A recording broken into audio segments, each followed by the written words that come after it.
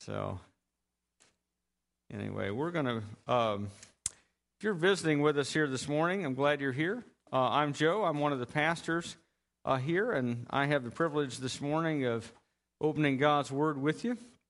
If you're looking for a good church home, you can stop looking. You found one. And if you're looking for a community where you can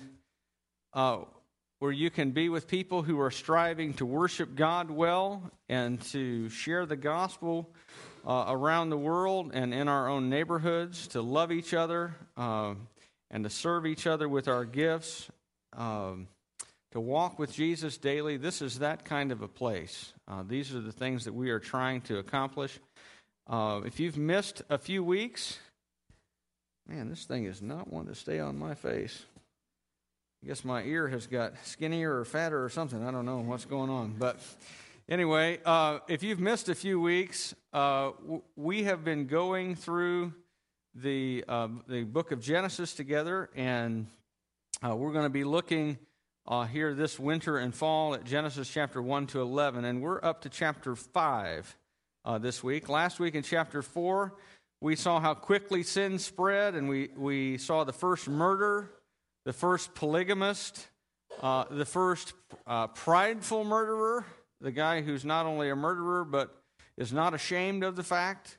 We saw the first civilization which was advancing in technology but was declining morally and spiritually. We saw how a group of people can have a lot more in common with Sodom than with the Garden of Eden, and yet be very technologically advanced. And in the midst of all that mess, we also saw God raising up people who began to call upon His name and who are looking for the one who was to come, the one that God had promised, even as He cursed the first couple, Adam and Eve, our first parents. For their sin, God is promising a deliverer who is to come. And so those who are calling on the Lord are looking for Him, even as they groan under the curse. They're thinking, maybe this one, maybe this boy is going to be the one who is to come, the promised seed of the woman. And we're going to see this week if they found it or not, because we're going to get into one of these chapters that everybody loves. If you read it in King James, you read, and so begat so-and-so, and you're going to go, who is this blessing? What is this about?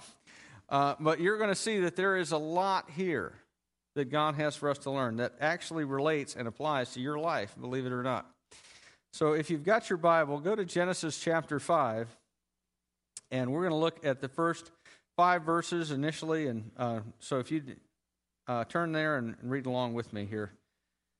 This is the written account of Adam's line. When God created man, He made him in the likeness of God. He created them male and female and blessed them. And when they were created, He called them man.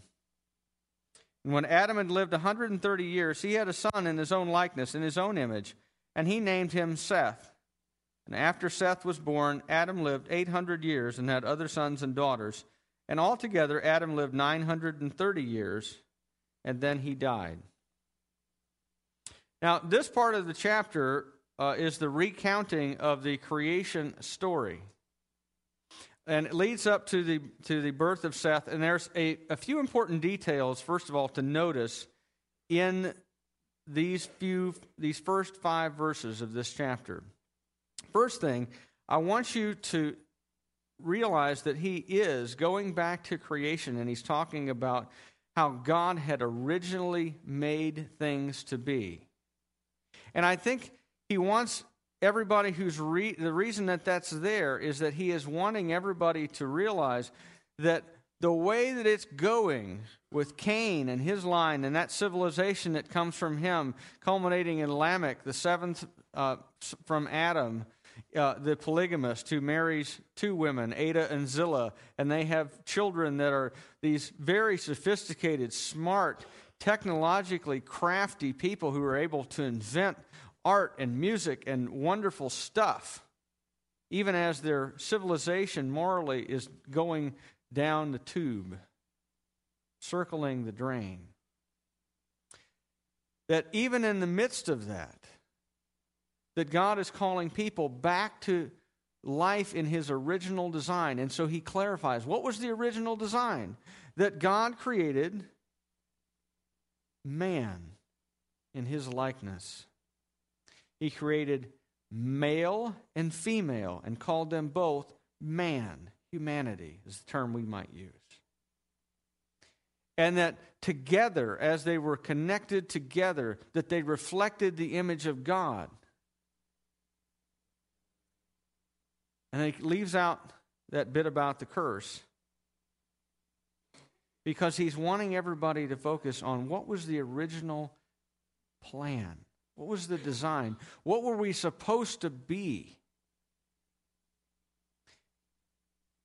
And it says when Adam, people need reminding of these things. Because by this point in the account we see that men and women are not created equally in the image of God. Lamech, in the line of Cain, is collecting women as status symbols, trophy wives. That idea goes back a long time, but it is not part of God's design. And certainly, since human beings are created in the image of God, being proud of murdering one is not part of God's plan, not part of God's design. People need reminding. And the other thing I think you need to notice here is that people, beginning with Adam, are aging. That wasn't part of the original design. In the first 4 chapters, you don't read about people aging. But you're beginning to see people starting to mark off the years because they know that the day is coming when the curse is going to be fulfilled in their life and they're going to have their ticket punched. Men and women were not originally created to die, but they're going to, and you're going to see a lot of it in this chapter.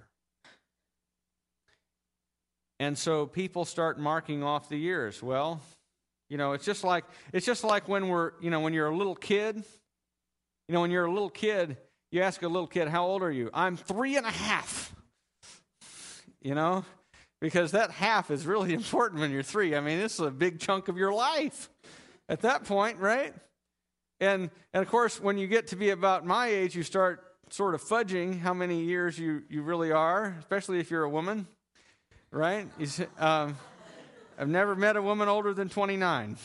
That's never happened, right? And except when you get significantly older, once you get really on the downhill side of life, then you start bragging again, right? I'm 99 and a half, because you're a tough old bird and you've survived, and doggone it, people need to know. Okay. But men and women are starting to age, and they're starting to count the years.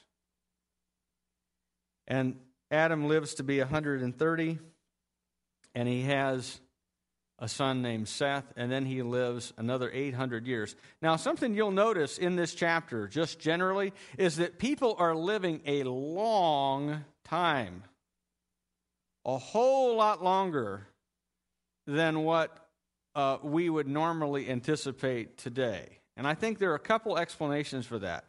Number one, I think the environment was significantly different prior to the flood, because after the flood, you don't see these great ages of people. And so it may well be that the earth, with its water canopy, the way that it was made originally, was like living in a bariatric chamber, and people heal faster and live longer, and that's a possibility that some Bible scholars postulate. Another possibility is simply that God slowed down the aging process initially to allow the earth to be filled with people, so that it wouldn't be completely wild everywhere, so that people could live a long time, their reproductive lives were lengthy, and you didn't truly get old until you were really up there. Well, he's not an old man yet. He's not yet 900, um, and you still maintain your vigor for a long time because God's plan was to fill the earth with people. I don't know. I know that the text presents these as factual, and because I believe there is nothing in the Bible that deceives me, I believe they're factual ages. They're probably marked off on a lunar calendar, so they're probably just a little bit younger than what's recorded by our standards, because we use a solar calendar, where we have months that are different lengths and so forth, instead of every month is 28 days. But never mind that. You're still talking about people who live hundreds and hundreds and hundreds of years. Like something out of Lord of the Rings, the high men like Aragorn that lived forever, live a long time. And yet at the end, they still die. Something else you need to know as you read this text is that there is no Hebrew word, and Genesis is originally written in Hebrew. There is no Hebrew word for descendant. There is no Hebrew word that refers to a patrilineal relationship other than father. Okay? So in other words, my dad could be referred to as the father of my sons. Okay? And so became the father of so-and-so. Well, there's a generation in between, me. But there's no Hebrew word to delineate that. And so when it says so-and-so became the father of, in some cases that is exactly the relationship. In other cases, there is a long gap. Let me give you a couple examples, okay? First of all, the kings of Judah are all judged in the book of Chronicles and of Kings, especially, you get this, according to the standard of David. Now, David is the first king who is of the line of Judah. And all of the kings that follow after him in his line are judged according to the standard. Now, and you get this comment. Now, if he was a good king, he walked in the ways of his father David. Well, David, his father, might be 400 years previous. But nonetheless, he is considered to be, because he is a descendant of David, David is his father, and he imitates David's manner of life. Let me give you another example here. 1 Chronicles chapter 26, verse 24. You don't have to turn there. You can trust me on this. It's there.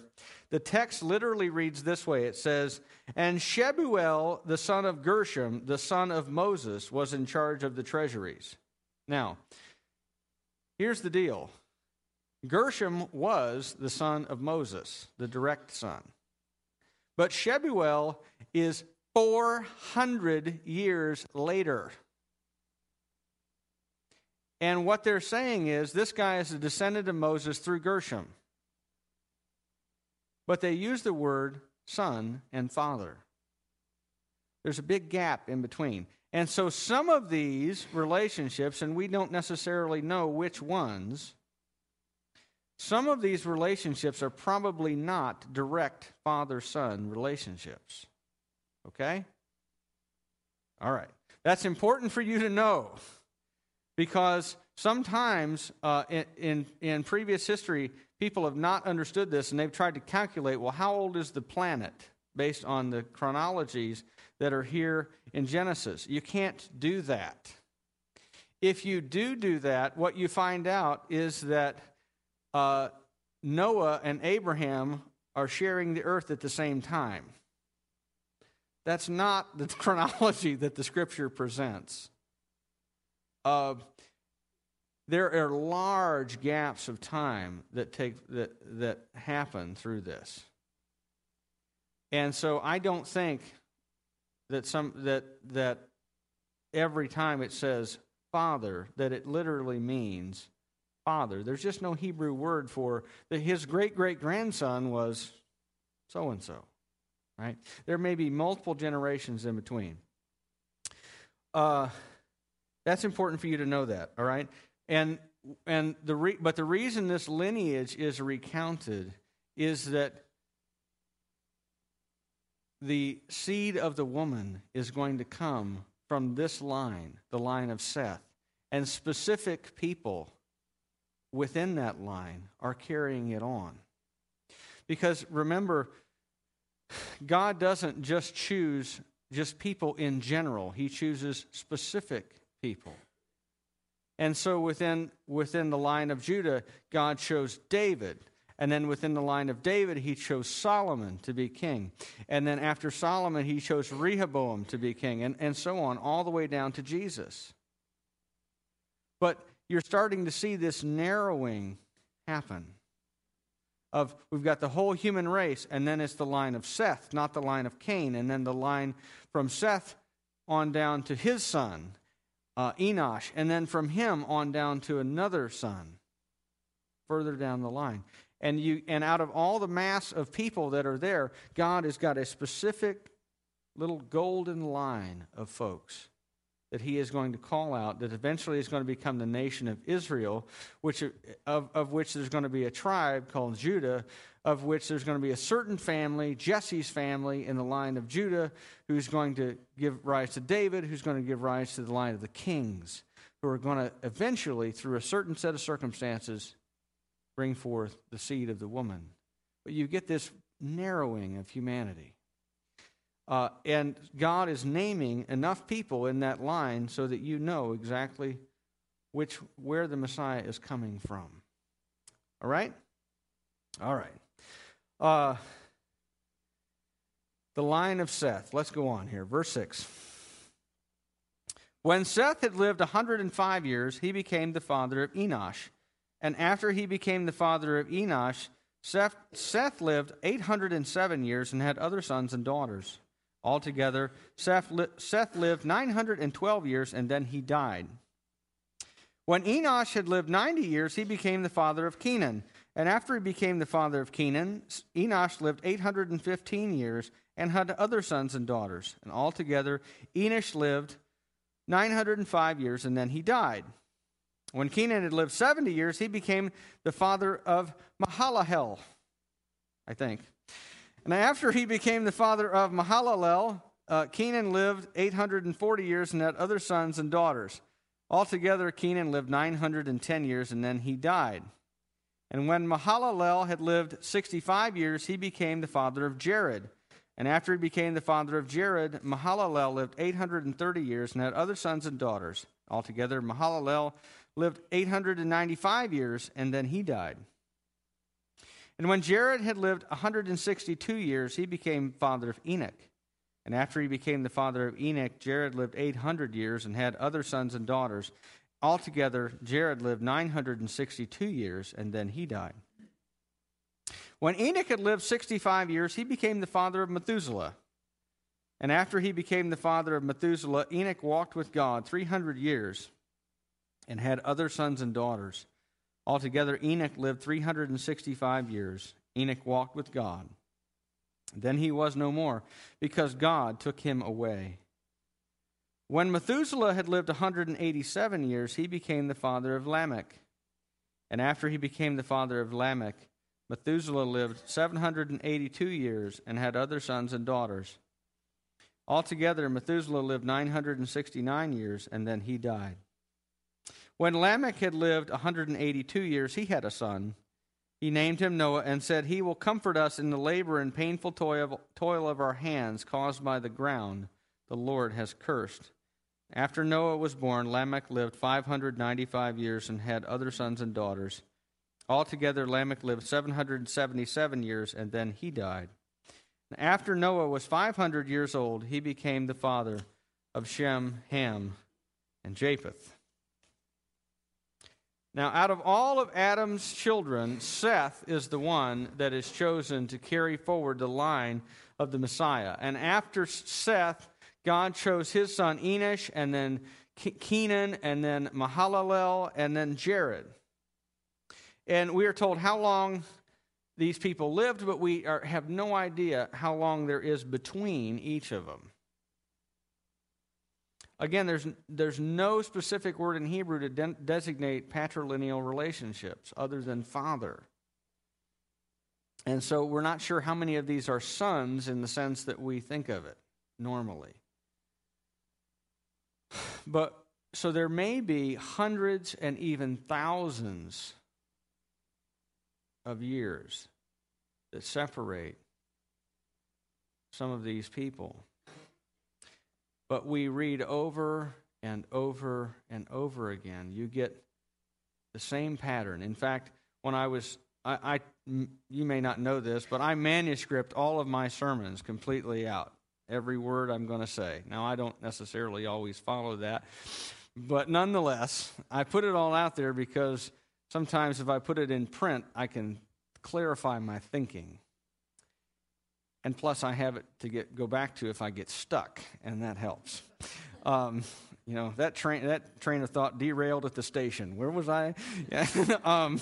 And when you're typing this, it's very monotonous. And all you have to change in the first several verses is the number of years and the name of the guy. And so you can just copy and paste all the way down if you're doing this on your computer like me. And it's monotonous because it's supposed to be. Because you're supposed to get, and he died, and he died, and he died, and he died, and he died, and he died, and he died. Why? Because death is not normal. Death is an abnormal condition for human beings. We are not supposed to do that. We are only do that because of sin, because of the curse that God pronounced on us as a result of our first parents taking in rebellion against God what he had explicitly told them not to. He said, when you eat this, you will die. You will surely die. And they do. And so the train rolls on, and he died, and he died, and he died, and he died. And then you get this break in this pattern that just rolls on. When Enoch had lived 65 years, he became the father of Methuselah. Now, what we expect to read is, and after he became the father of Methuselah, he lived X and so years and had other sons and daughters. And altogether, Enoch lived X and so years, and then he died. Because that's been the pattern all the way up to now. But you get this break. It says, and after he became the father of Methuselah, Enoch walked with God 300 years. That's different. We were told back in chapter 4, at that time, men began to call on the name of the Lord. And this is a guy who has a living relationship with God that imitates the one that Adam and Eve had. Remember? God came down in the cool of the day to walk with them in the garden. And this picks up, Enoch's life picks up that language that he walked with God for 300 years. Now that's pretty good. Not even Abraham did that. This guy is an outstanding fellow. He walked with God. He's a righteous man. He is seeking to follow and obey and to know God. And as a reward for his faithfulness, after 300 years, he is one of two men in all the scriptures of whom this is recorded, that he did not die. The other one is Elijah. So we're talking elite company here. All right? I have joked with the elders and with Karen that I'm still holding out a lot of hope that if the rapture doesn't come, that God has another fiery chariot for me when it's my day. Okay? I don't think that will happen.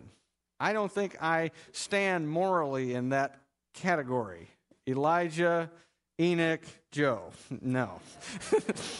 I don't think that's going to happen, okay? I think my best hope is for the coming of the Lord. when the trumpet will blow, and then all of us who are alive and remain will depart to be with the Lord face to face forever, right? You know, as Woody Allen said, I'm not afraid of dying, I just don't want to be there when it happens, right? And there's a lot of truth in that, even for us who are believers in Christ. We know that to be absent from the body is to be face to face with the Lord, but it's still painful to us in the process and to everybody around us. And death is exercising its reign as a result of sin over all of humanity. And it's terrible. And Enoch is a type of the righteous person whom God snatches out before judgment falls. Because judgment is coming. Those of you who know your Bible know chapter 6 is going to happen. And judgment's going to fall. But Enoch gets taken out. He gets snatched out. And from Enoch descends Methuselah. Now, everybody knows Methuselah. He's the answer on a Bible trivia card question somewhere. How old, who's the oldest man in the Bible? Methuselah, 969 years. And from him is born Lamech. And the way that the writer of Genesis has arranged the genealogies, guess who is parallel to this guy in the line of Seth? Another guy named Lamech. Okay? And this Lamech, godly Lamech, is one who is looking for relief from the curse and from God's judgment, whereas ungodly Lamech, the descendant of Cain, who's also 7 generations, recorded generations from Adam, is mocking God's judgment and mocking the curse that God put on the line of Cain.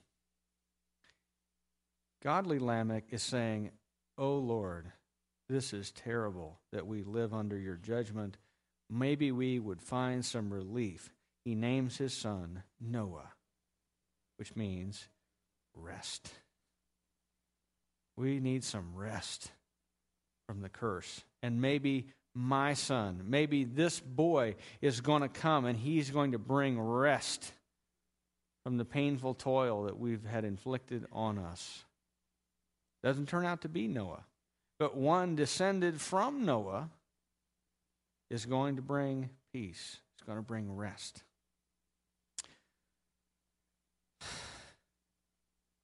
The world at this time, as in our time, sounds like a Winston Churchill speech. It is full of blood and toil and tears and sweat. And it's tough. And there is no relief in sight because sin and death still exercise their reign over humanity, right? Noah himself grows up to be a godly man, and he becomes the focus, actually, of the next 4 chapters. Chapter 6, chapter 7, chapter 8, chapter 9 are all about Noah and about his walk of faithfulness before God. Now, he has some bumps in the road. But when we are faithless, God remains faithful. And God is faithful to Noah. And he uses him in spite of his unrighteousness sometimes. I want to say to you that we feel the curse, the weight of it, every day. If you're a godly person, every day that you wake up is a good day because it's another day that you have to experience God's grace. But the world that we live in is hard. And we feel the weight of the curse on this planet and on us because of our sin every day. I dare say that most of us felt it this week. Amen? And we cry out for justice and for relief. Life is hard. Work turns into toil that breaks our bodies and breaks our spirits and steals from us the best years of our short life on this planet. Our relationships, our bodies, our jobs, our homes, our creativity, our relationship with God, even the creation of which we are a part, cries out for relief. from the weight of sin and death. And all of us, just like everybody in here except Enoch, unless we are still alive at the coming of Christ, which I hope we are, I hope it's today. In fact, I hope it's now. Because life here is hard. But unless that happens, unless we are alive when Christ returns, we're going to face death one day. And they can write your epitaph, and he died, and she died. Life here, as as Thomas Hobbes said, is nasty, brutish, and short. But if you are a person who, like godly Lamech, is crying out for rest, I believe that the promised one has come. It wasn't Noah, but it was one descended from Noah through his son Shem, who has come to bring rest, the rest that Noah couldn't provide, that Noah didn't provide. God has provided through his own son, descended from Seth, descended from Noah, descended from David, who has come to bring rest. Remember what he said? He said, "Come unto me, all you who are weary and heavy laden, and I will give you" what? Rest. All you who are weary and heavy laden today, I know there are a lot of you out there who are carrying grief and burden and pain and suffering, and the weight of sin is beating up your marriage, maybe, beating up your relationship with your kids, beating up your relationship with your family, beating on you every day as you get up and go to your job, beating you up as you drive your car and all of this slush and snow and grossness, and you go, "Oh, God, when is it going to be spring?" I don't ask for much. I just like to see grass, not for me, but for my children, for I have seen it, right? And we just get weary and tired and crushed down by life. And Jesus says to us, "I am the one who was to come, and I can give you rest." Now, if you are a person here today and you have never come to Jesus to find the rest that he offers, can I offer it to you in his name and use his words? "Come to me, all you who are weary and heavy laden, and I will give you rest." It doesn't come from me, it comes from him. It comes from Jesus, who through his blood shed on the cross pays the penalty for sin. He fulfills the promise that God made of crushing the serpent and one day restoring us to the garden, and we will walk with God face to face. If you are a believer in Jesus Christ, let me just tell you this. There is so much encouragement and hope and life when we are crushed down.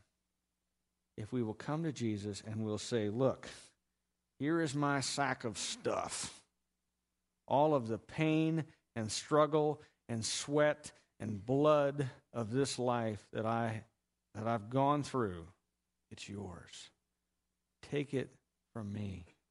Let me have some rest as I just trust you with it." Because, the thing is, the great thing about God is that he never sleeps. And so when you give it to him, you can rest because he's going to be up anyway. Amen? He's going to be up anyway. You might as well leave it with him. If you are burdened, if you're feeling heavy laden, come to Jesus today. Leave your burden there and find rest in his presence. Let's pray. God, our Heavenly Father, we thank you for your